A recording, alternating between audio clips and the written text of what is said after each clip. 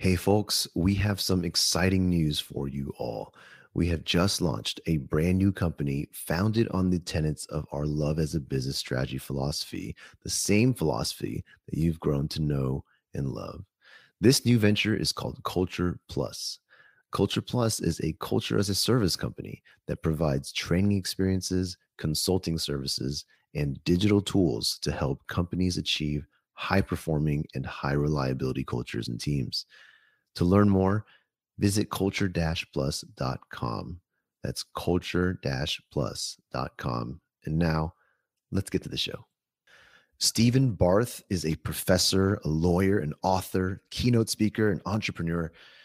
He shares with us some incredible stories and insights from his over 30 years in teaching leadership. He helps us break down the importance of emotional intelligence in the workplace. And let me tell you, it is so good. I pretty much guarantee that you'll find something insightful and valuable from this conversation. So get ready to take some notes and enjoy.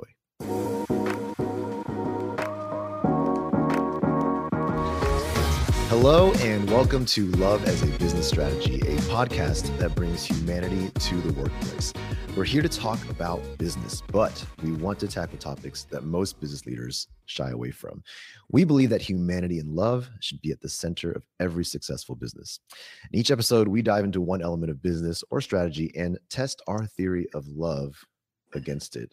I'm your host, Jeff Ma, and I'm joined today by my co-host and friend, Mohammed Anwar, and co-author, of course, Mohammed Anwar. Mohammed, how are you doing today? Doing good. Glad to be here.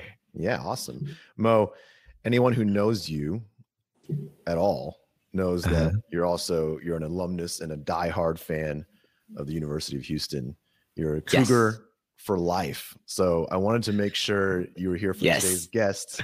I want to make sure you're here to today's guest. Stephen Barth is a lawyer, an author, a keynote speaker, an entrepreneur, and notably for you, Mohammed, he's a professor of leadership and hospitality law at the University of Houston. So welcome to the show. Welcome to the show, Stephen. Thanks, Jeff. Hey, Mohammed. Yeah. When were you at the school? I went there from 2000 to 2003. Okay. Good. And which program? Computer science. So I graduated in fall of 2003. I also enrolled in the master's program, but then I dropped out summer of 2004. Okay. Well, seems like you've done very well for yourself. So good. Glad to always see success from our alums. Congratulations. I'm actually in the hotel and restaurant school, the Hilton College. I've been there for, I hate to admit it, but 30 plus years now. So wow. Been a long stead. Yeah, but it's been great. Been a lovely career, great people. And I'm sure you feel the same way I do about U of H under the tutelage of Renu Couture, our president. And she's just, I think, done a remarkable job at positioning us and getting us to where her vision, was. It's really been a nice thing to watch. Absolutely. I totally agree with you.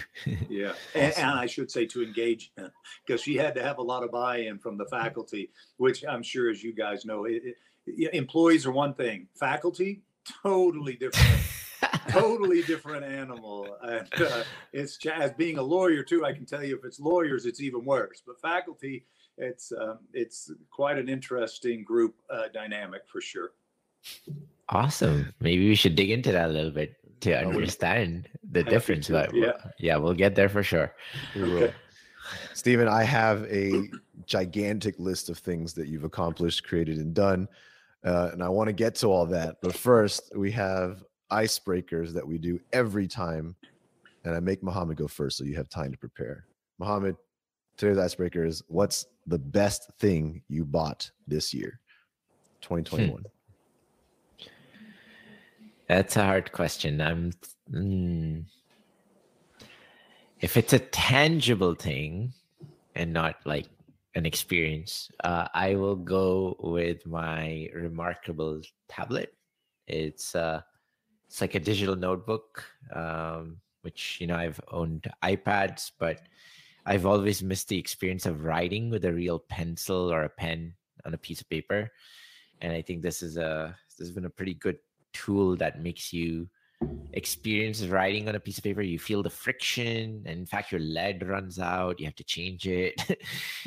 Seriously? And it runs out. You have to put in new tips because of the friction. It like goes away just like lead in a pencil. Wow. And yeah, so I've been using this, and it's like really helped me keep my handwriting skills going while in the digital world. So I really enjoyed it, and it does a really good OCR, converting into actual type digital documents and everything. So I would say that's my best Well, there you have purchase it. or investment this year. Yeah. So Remarkable, if you're listening, if you want sponsorship deals, we can work something out. I probably did a good sales job of selling this. Yeah. We'll trade you some books. Stephen Barth, what is the best thing you bought this year? The first thing that came to my mind when you asked Muhammad that was a plane ticket. So Sure. I think I'd probably stick with that. Yeah, it was kind of remarkable, right, to be able to do that again. And so I feel like that's probably top of my list. A plane ticket to where? Well, when I bought it, I don't even remember where it was, but it doesn't matter. It was just good to get back on the plane. My big getaways are La Jolla, California. So San Diego's the plane ticket, or I did spend some time in Europe, which was really nice. And then of course, Colombia. I love to come down here. The people are just wonderful. So Awesome. Yeah. Maybe. Well, they do have tickets that go to nowhere available. I think which one was it? The Qantas Air in Australia was the first airlines to offer in COVID time a ticket to nowhere. They just fly you around and bring you back to the same airport, and they got sold out within like just a few hours of opening it up. So I thought that was interesting. That's great. I hadn't heard of that, Muhammad. That's great. I'll have to check that out. What a cool idea in the middle of the pandemic. Yeah. Oh my goodness. All right. Well, my intro was, as I mentioned, missing a whole lot of detail, and there are blanks to fill. But Stephen, I'm going to let you fill it in first. Can you tell us just about the work you do and kind of where your expertise and passion lies? Sure. So I try to develop synergy around the different things that I do. It starts, my priority is teaching at the university. I've had, I guess at last count, a little over 15,000 students in my career. And so that's been a wonderful part of my career. And then I have a few businesses outside of the university that one's called hospitalitylawyer.com that we created about a little over 20 years ago now. And the concept there is we're like Match.com for lawyers that want to represent hotels and restaurants. So just kind of the digital match up there. And then in that concept, we put on conferences and face-to-face conferences, virtual seminars. We have libraries that people can access to try to help the hotel and restaurant industry, meeting folks, prevent liability from occurring via education and training. And then I also, as part of that, we have about 15 years ago, we moved into travel risk mitigation. We put on war game type situations for companies, just to use a name or two, the larger Fortune 500s, the Googles, the Facebooks, the people that have lots and lots of people traveling on a regular basis. We try to help them keep their employees safe when they're traveling. And as you can imagine, in the last 24 months, that has grown quite dramatically in terms of interest of employers, focusing on their duty of reasonable care to their employees. Speaking of love, right? That's part of the love that, in my opinion, at least, they should deliver, keeping employees safe when they're traveling. All the time, actually, but certainly when they're traveling. We don't focus on that as much. And then I do quite a number of talks that you alluded to each year, and I do a little litigation support, again, primarily focused in the legal safety and security side of hotels, restaurants, meetings, travel risk mitigation. But again, about 15 years ago seems to be my magic number. I got introduced by a mentor to the concept of emotional intelligence. And I have started to do some keynotes and talks around that subject. It's become near and dear to my heart. When we sit around my mother's home or one of my brother's homes in Dallas during the holidays, one of the things the kids typically do, the nieces and nephews or my daughter, they say, if you could have learned something earlier on in your life, what would it have been? And my answer is always emotional intelligence. I just can't. As a matter of fact, I saw a post on Facebook the other day where somebody said, what should we be teaching in school? And of course, there were all kinds of things. Love was one of them, by the way. But I also felt like I added emotional intelligence. I just feel like it's so important, especially today, given what's going on, not just in our country, but in the world. So that's a little longer than I anticipated answering that question, Jeff. But I try to connect all of those dots. Yeah. I warned everybody it's a long list. So I'm sorry. So that's condensed as far as I'm concerned. Yeah. What that really means is that I'm just old and I've been at it a while. That's what that means. Yeah. So there's so much I want to dive into there, and one of the things that you've been teaching leadership specifically for some time, and we talk about leadership here all the time because it's really hard to talk about love as a business strategy without starting at the top, without talking about leadership behaviors. I'm curious, I guess overall this time, working in leadership, has it changed drastically? Has the approach changed? Is it still at its core the same, or what is your take on like leadership fundamentals and the way you've been approaching it? That is a great question. And it's interesting you ask it because the last 5 years, I kind of decided, well, at least for me, what I have decided in studying and researching leadership and watching leaders and all of that for the last 30 years or so is that there's really always have been and really is today only two types of leaders. There are leaders that are egocentric. It's all about them. And then there are leaders that are empathic and objective, and they interpret everything through an objective lens rather than the first type, the egocentric that interprets everything through their egocentric lens. And not to get too political, but you in the last two presidents, Biden he's certainly in the second category, not the first, but I think Barack Obama was positioned very, very well in the latter category. I felt like he was from a leadership perspective, he was constantly giving credit to others. I really felt like that he put the country first. And then the president after that, I think that's a fairly good example of the other type of leader. It's all about them.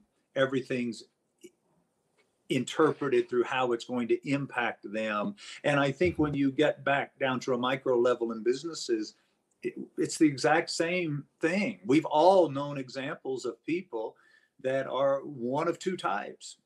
And the people that are the first type, they come in with a big blow. They're like a hurricane, right? They come in with a big blow that looks really good. It sounds really good, but then they leave destruction in their wake. And the second type, the much more objective, authentic, empathic leaders, they're there for the long haul. And those people spawn other leaders, right? They surround themselves. They're not afraid to surround themselves with people smarter than they are. And they want those people to succeed. In some cases, even more so than they have. A great example I'll give you just very quickly is a guy by the name of David Kong. David just retired after 20 years at Best Western, the hotel group. And when he came into Best Western, it was in a bit of a chaotic state. But he steadied the course. He created enormous opportunities for the people that work there. Consequently, guys, They have people that work there 20, 30, 40 years, right? In the corporate office. Their turnover rate is immensely below the normal turnover rate that you might see in a business like that. So that's kind of what I've seen, Jeff. I'm not sure it's changed. I think my perspective of what has occurred has changed. Or I'm not saying enlightened, but that's what I walked away with. Yeah. So, Stephen, I have a question. So is the first type of characteristic that you define the egocentric type of leader, would it be fair to say they are not a leader then? Or is it like, do they still deserve the title of a leader based on how you're describing it?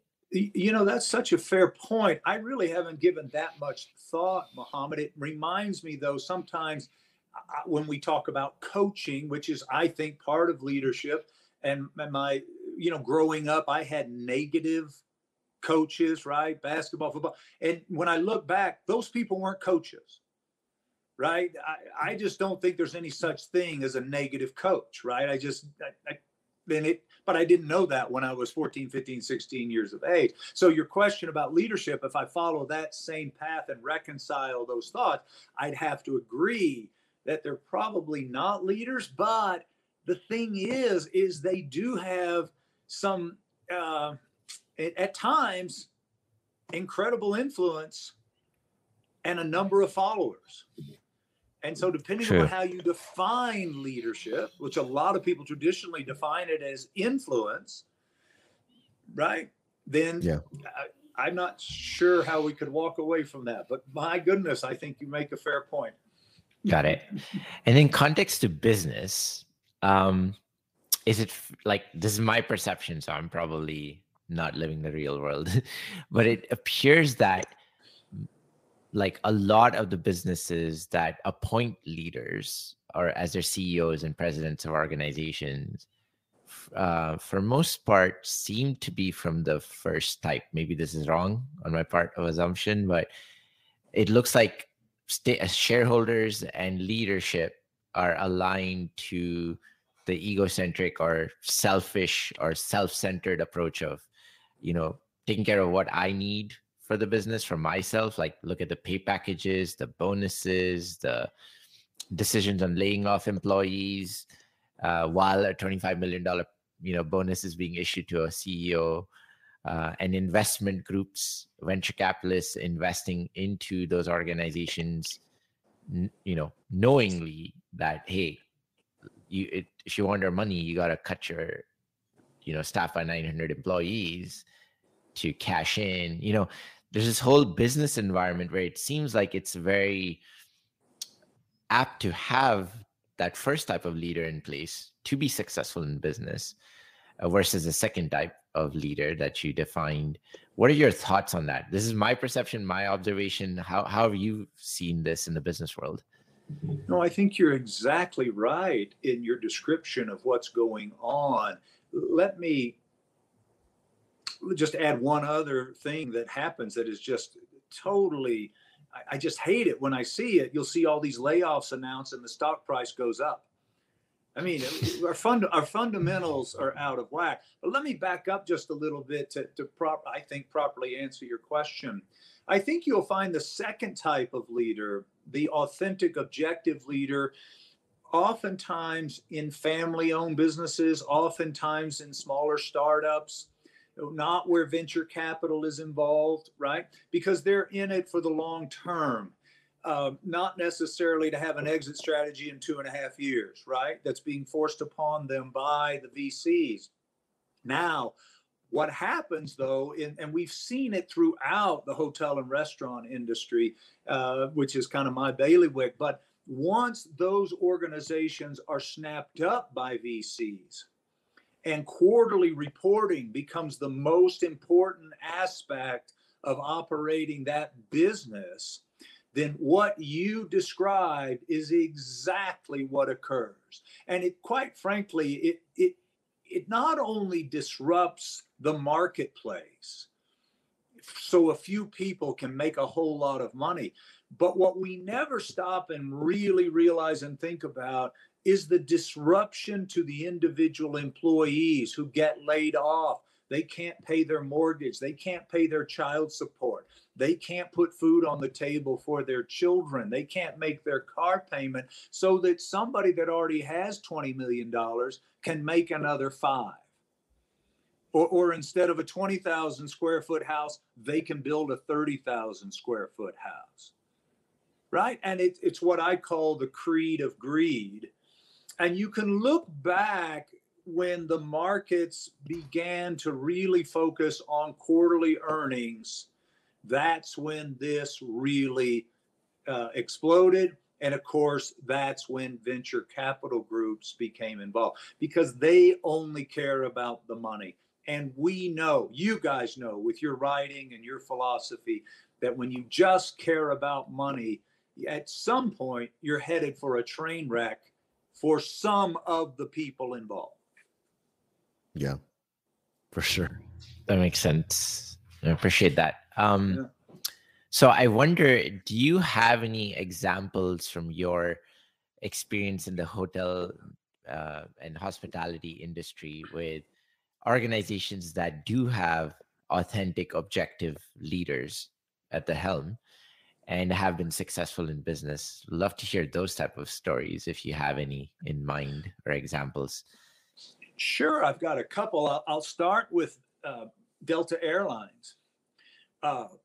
You guys, you're not old enough maybe to remember, but 10, 15, 20 years ago, Delta used to stand for "Don't ever leave the airport."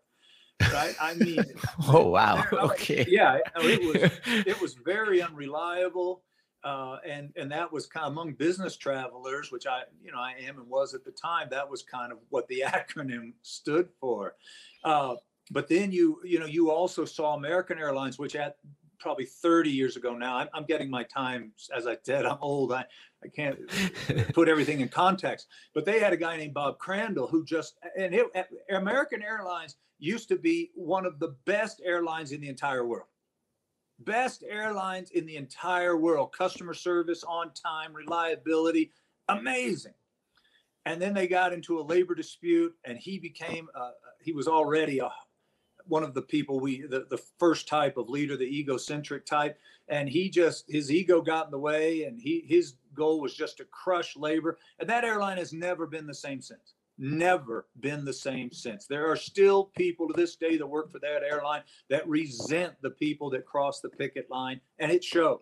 It shows in their customer service, and I won't even use the words customer care, because from my perspective, American, and I'm lifetime flyer on American. I switched over to Continental and to United because of some geography things, but they just have never recovered. Now, Delta, I was fortunate enough, it may be 10 or 12 years ago now, I was sitting in a room where the new CEO of Delta was speaking to his customers, all the business travel buyers, people that spend millions of dollars every year on airline tickets on Delta, right? And the first thing he said when he got up, I'll never forget, he said, "We have been wrong at Delta for many, many years."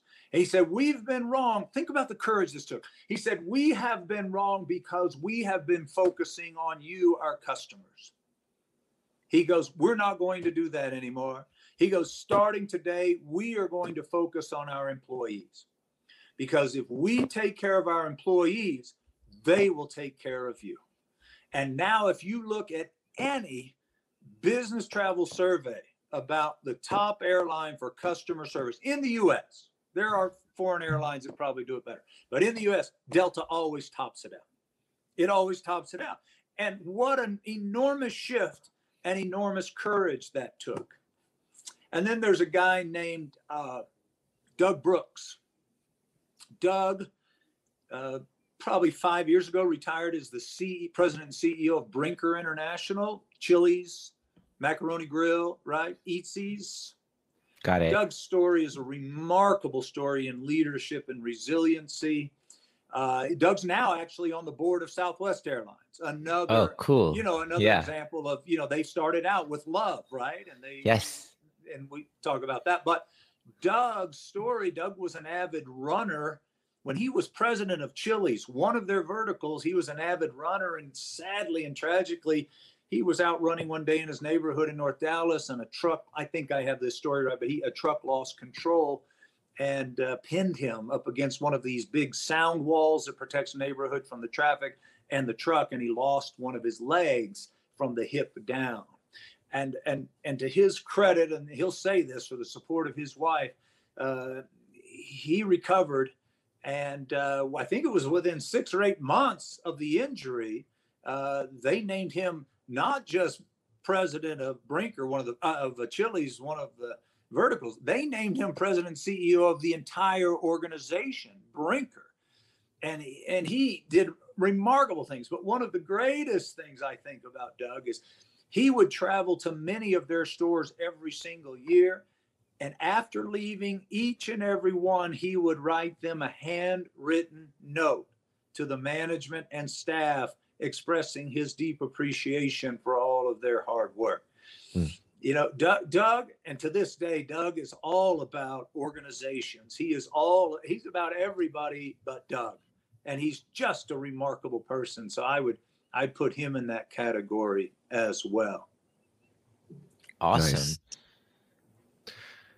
I wanted to, because you mentioned such a key term, emotional intelligence, earlier, and I wanted to tie that in here. I mean, can you help define first and foremost your definition of emotional intelligence, or how to spot that, and where does that fit in the picture? Where does that fit in these stories that we're hearing about these great leaders?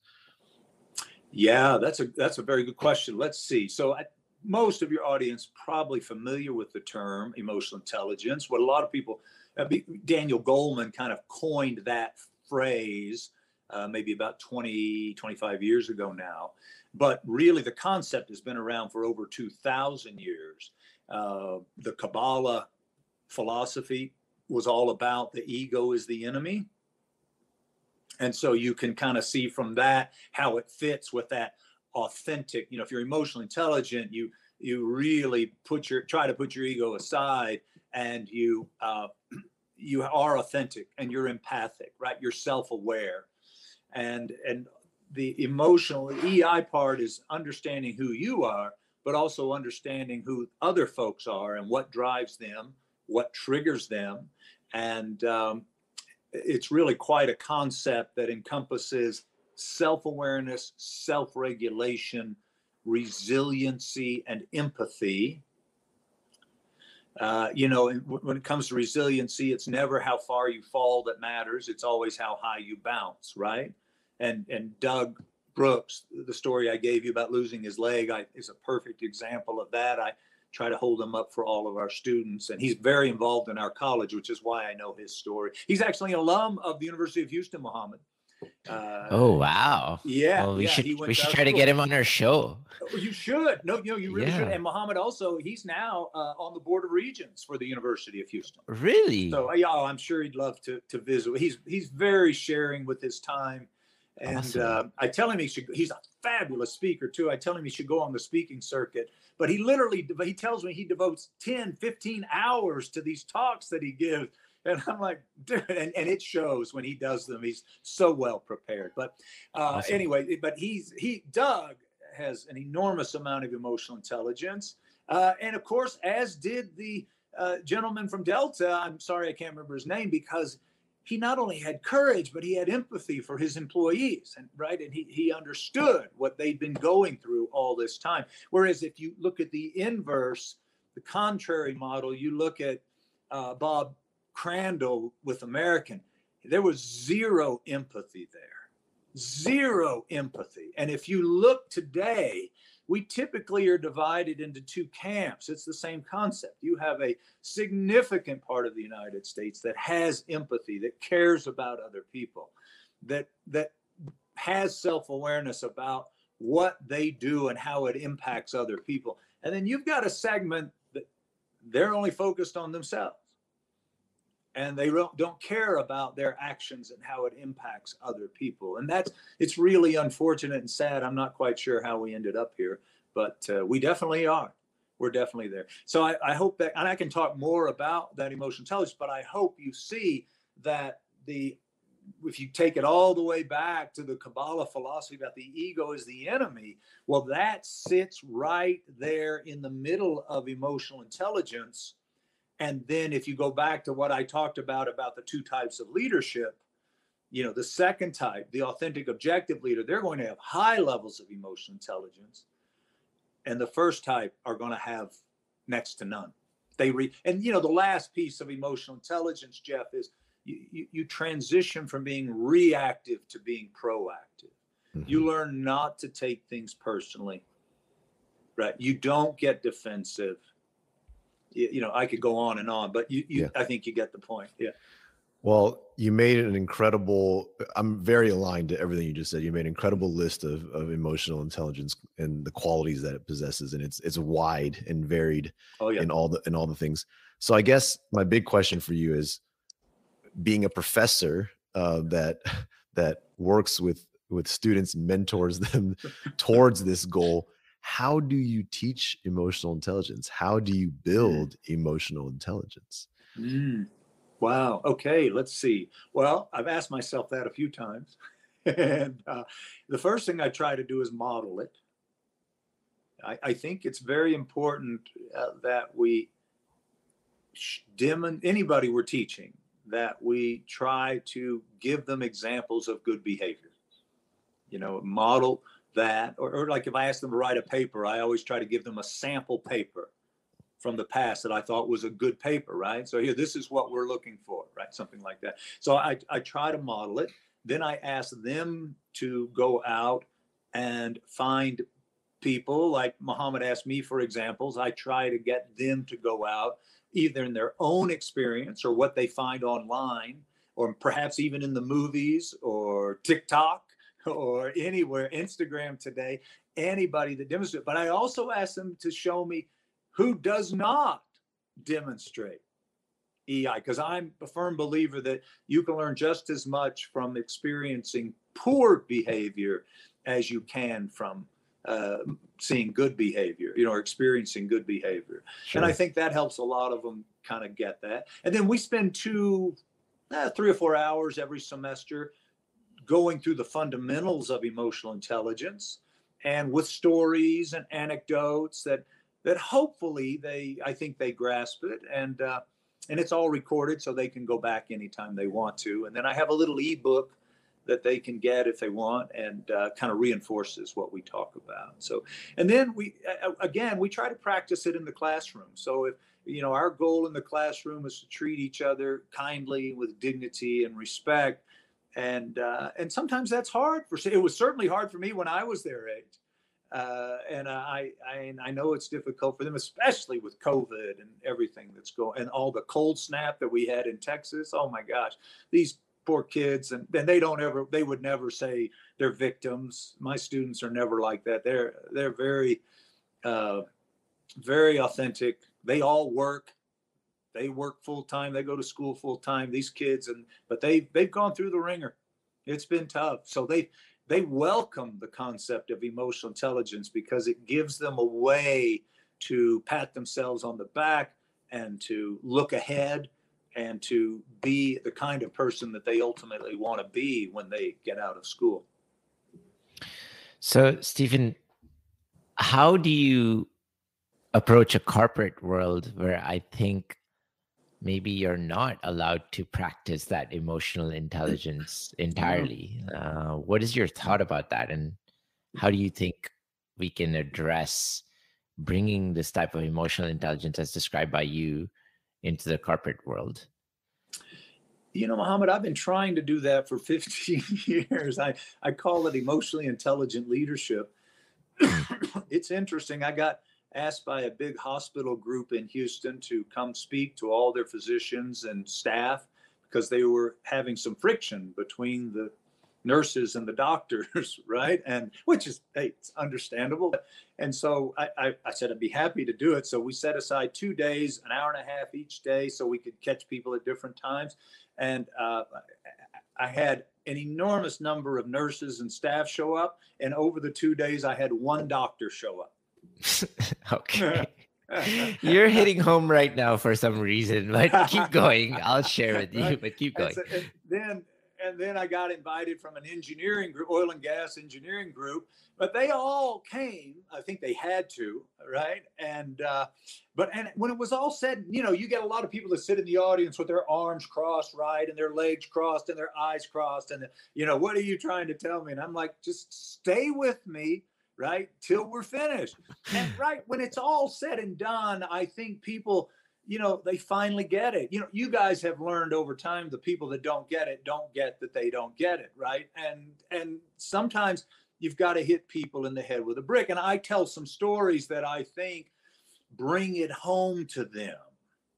For instance, one of the things I talk about is remind me to come back to lawyers and emotional intelligence, Mohammed, in a minute. But that one too. I wanted to definitely ask you about that. Okay. Yeah, one of the examples I use is driving down the freeway, right? We've all had the experience of driving down the freeway and getting cut off on the freeway. And then I say, okay, well, what's your first reaction when that happens? And I add up, no sign language, please, right? We're not, I don't want to know that you flip somebody off or that but people say, oh, I get mad or I get angry. I get this, that, and the other. And I say to them, I said, here's the most important question I'm going to ask you today. If you don't get angry about that, what happened? And it takes a while, but somebody always in the audience will say nothing.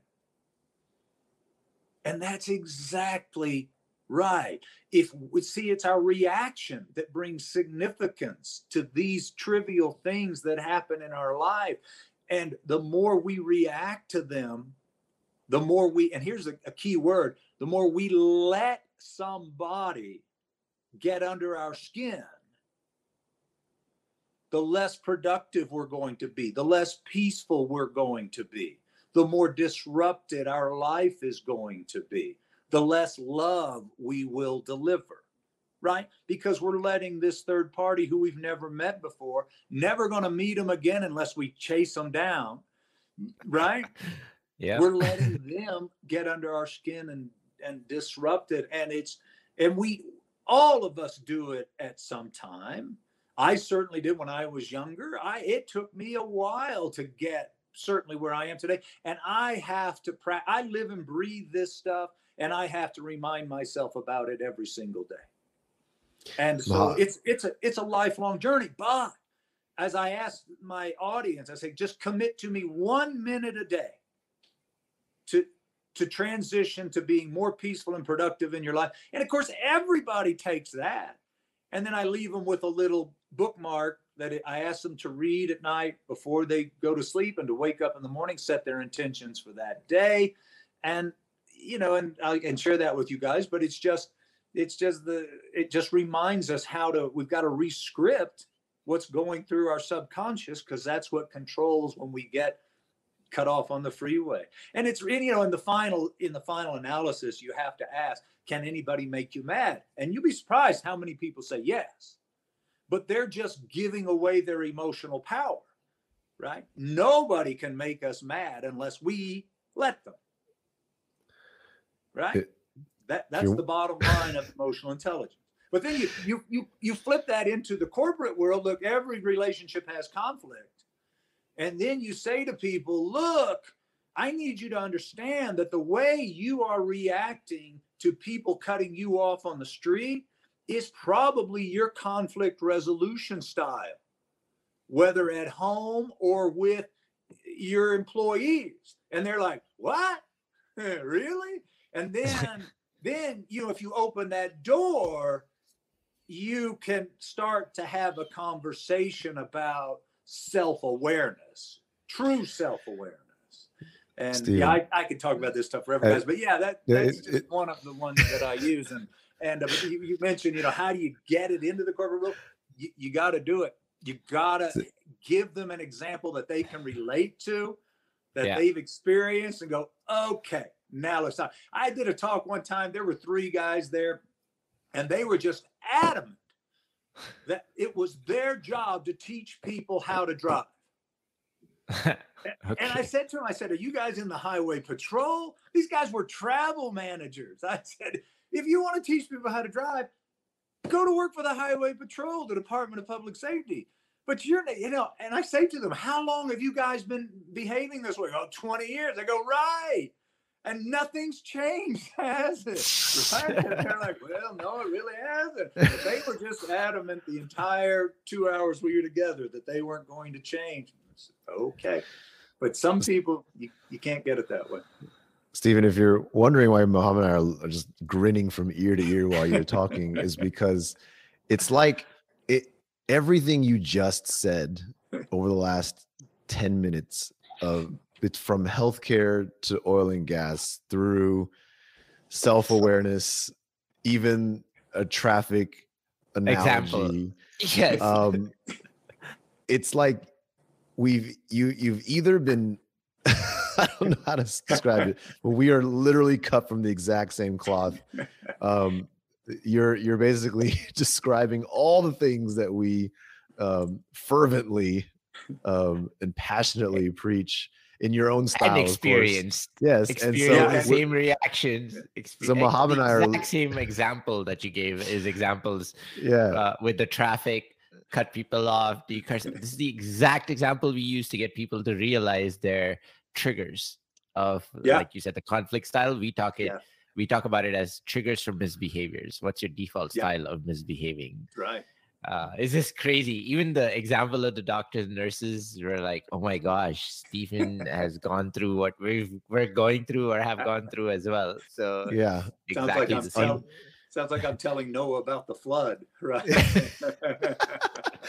It's uncanny and it's amazing. I love it so much because we've been working in different ways in different spaces and in different and it's just this. It's so warming for me to hear it come from you, someone who's been there, done that in a lot of ways, and also validating, I guess, to hear you take these approaches and these angles. It's refreshing for sure. Yeah. Good. I'm glad. Thanks. As you know, Stephen, like our whole approach. So we host Seneca Leaders events for the corporate world. That's an offering where we're hoping we can make an impact to bringing around love and emotional intelligence in the workplace. And our whole philosophy and approach is we're not going to go there and teach them, tools and better time management or any of that thing. We're there to teach them self-awareness. Yeah. And the way we bring about self-awareness over a 2-day workshop is all about taking them through our stories, leader to leader. We're able to share, look, this is where I messed up. This is how, these are my realizations. These are the things that I've done that I'm not proud of. And we share our own lived experiences, create an empathic connection with the audience so they can see themselves through our stories and take them on a journey of introspection. Yep. So they're like, oh crap, whatever Mohammed did, I've done that. Yeah. And see themselves through our stories. And we're able to get their guards to be down and open up and be more vulnerable with us and have a moment of introspection and reflection so that at the end of the 2 days, they have this like aha moment, like, oh, I haven't been self-aware about how I behave and how it impacts others. And hopefully then take them on a commitment journey to transform those behaviors. So everything you're talking about is aligned, validating, and like giving us goosebumps that, okay, cool. Like Stephen needs to come to our Seneca Leader session now to help facilitate and speak and validate. Just for your audience, we did not rehearse this. Yes, no. We did not at all. I've never even met you till now. So that's right. Yeah. No, awesome. Yeah, we cross paths. It's an exciting concept and it's so cool and it's so powerful, and you hate it when people don't get it, because when we got it, right? I know you guys had the same experience. You're like, wow. Or to put it in today's lingo, snap, right? You're like, oh my gosh, right? Here we go. Yeah, I'm showing my age, Jeff. Oh man. At least I didn't say let's bounce on out of here. Oh goodness. Speaking of bounce, sorry, one last thing. You take it. Go ahead. Yeah, I was just gonna say, like, I think we're committed to get people to have that snap moment. Yeah. And I think we can do it. I think we have to use our emotional intelligence to get people to have that aha moment. And I think the solution is to get them to be more emotionally intelligent, and we need to use emotional intelligence to get them to be emotionally intelligent. I think the solution is in the solution. Really good point. Yeah. Very good point. Yeah. So I think we can do it. Self-perpetuating. Yeah, for sure. Yes. We're coming up on time, but I did want to quickly hear about emotional the intelligence lawyers. in lawyers really quickly. Well, here's the thing about lawyers. Lawyers, and I'm a lawyer. I think your audience heard that, but I never had the patience to. I tried, but I really didn't have the patience back then. I'm not sure I would today either. The law grinds so slowly. But what I did learn is that lawyers are the only professionals that go to school for 3 years to learn how to get their way. Right? That's what we're taught. If you represent your client, you're going to represent them zealously. You send a letter. If you don't get what you want, you fire off a lawsuit. If that doesn't work, you appeal it. If that doesn't work, you appeal it. Right? And so lawyers are control freaks. But they just, control is about getting your way, right? And that's what lawyers are taught. And so they come by it honestly. The challenge for lawyers is they have to recognize that they can't act like a lawyer at home. If you want to be a lawyer and act, and I'm not saying it's healthy to do it in the workplace or with your employees or with judges or with whatever it is, but a lot of lawyers do, right? Because they have that egocentric thing and they're taught how to get their way. That's only taught. But if you bring that philosophy and you start cross-examining your children or your spouse, it's going to blow up. So lawyers are kind of my next space where I want to spend time trying to help them understand why we are how we are for a long time out of law school. And then sadly, a lot of lawyers never get it. I certainly had to be woken up, and I'm hopeful that I can help others do that as well, because it really makes an impact in their life. I love that. I would agree. I would expand that. I think lawyers are the most extreme case, but I mean, doctors, if they behave the way they did at home, and any leader, managers in general, if they treated their family the way they treated employees, sometimes it's a big aha moment right there. Yeah. Well, guys, just real quick, I know we're out of time, but when you think about love in the workplace, to me, it starts at home, because you have so many parents that don't give love to their children unconditionally. Right? They use their love as a manipulative tool. And I find that to be just heart-wrenching, because a lot of parents just don't understand. And look, every parent does the best they can at the time. I clearly believe that. I wish we could do it differently at times, right? If they could have done it differently, they would have. So I don't think it's healthy for children to hold grudges against their parents, right? They have to accept that they did the best they could. But back to the love, is that the world will beat your children up. Your unconditional love is their safe, their port in the storm.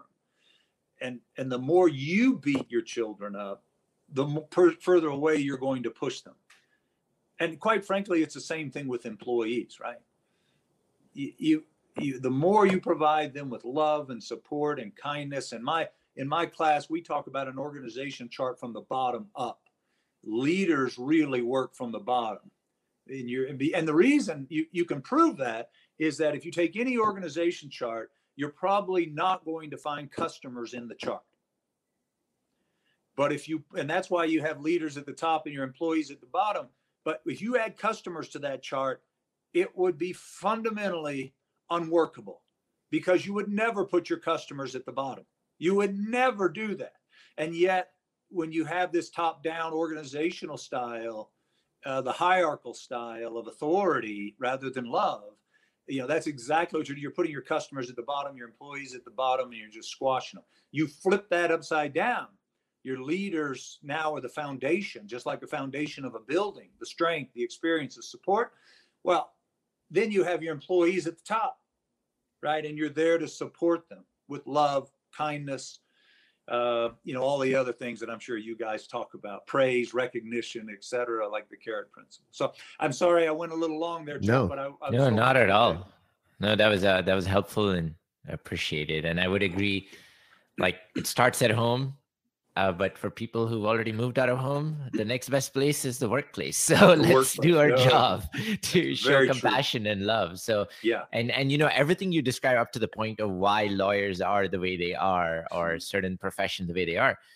If you think about it, they've been conditioned to be that way, and they probably got conditioned in their adulthood, even though it could be influenced from home. So I think there's an opportunity for us to condition them at the workplace to behave with the behaviors that we need for today's society. And I think the corporate environment and the workplace, where we spend most of our awake hours, is the best place to help condition humans to go back to their roots of being human and bring that back. So I agree with you. I'm totally aligned to that. So thank you for that. Absolutely. Just a final thought is parents cannot parent today the way that they were raised. It does not work. Employers cannot manage people the way they were managed even 15, 20 years ago. It does not work. Agreed. Thanks for having me on, guys. I couldn't agree more. Thank you so much, Stephen. Amazing conversation. I really, really appreciate it. Anything you can leave our audience for if they want to learn more from you, if they want to hear more from you, where can they find that? Let's see, StephenBarth.com, Stephen with a PH. It will probably get you, or you can just Google me, and unfortunately I show up a lot, so they'll be able to find me for sure. But I have one thing that's very interesting, if I might pitch it. It's called Tobacco Free and 33 on Instagram. It's my grandson, my daughter's French bulldog. His name's Frank the French. And Frank is in all our memes trying to educate people about when they smoke or vape, the negative consequences it has for other people. So if your audience might take a look at that, you'll laugh, I promise, at Frank, and you'll fall in love. But if we could spread that word, it would be, I think, save a lot of people some challenging health problems in their future. For sure. Thank you for that. Awesome. Yeah. Finally, thank you to the listeners, of course. I hope you enjoyed the episode. As always, please continue tuning in. We put out new episodes every Wednesday, and as always, we have the book, Love is a Business Strategy. Check it out if you haven't. And always, please comment, send us a note, rate, subscribe, all the good things that you would for the podcast, and tell a friend. And with that, thank you, Stephen. Thank you, Muhammad. We will see everybody next week. Have a good one.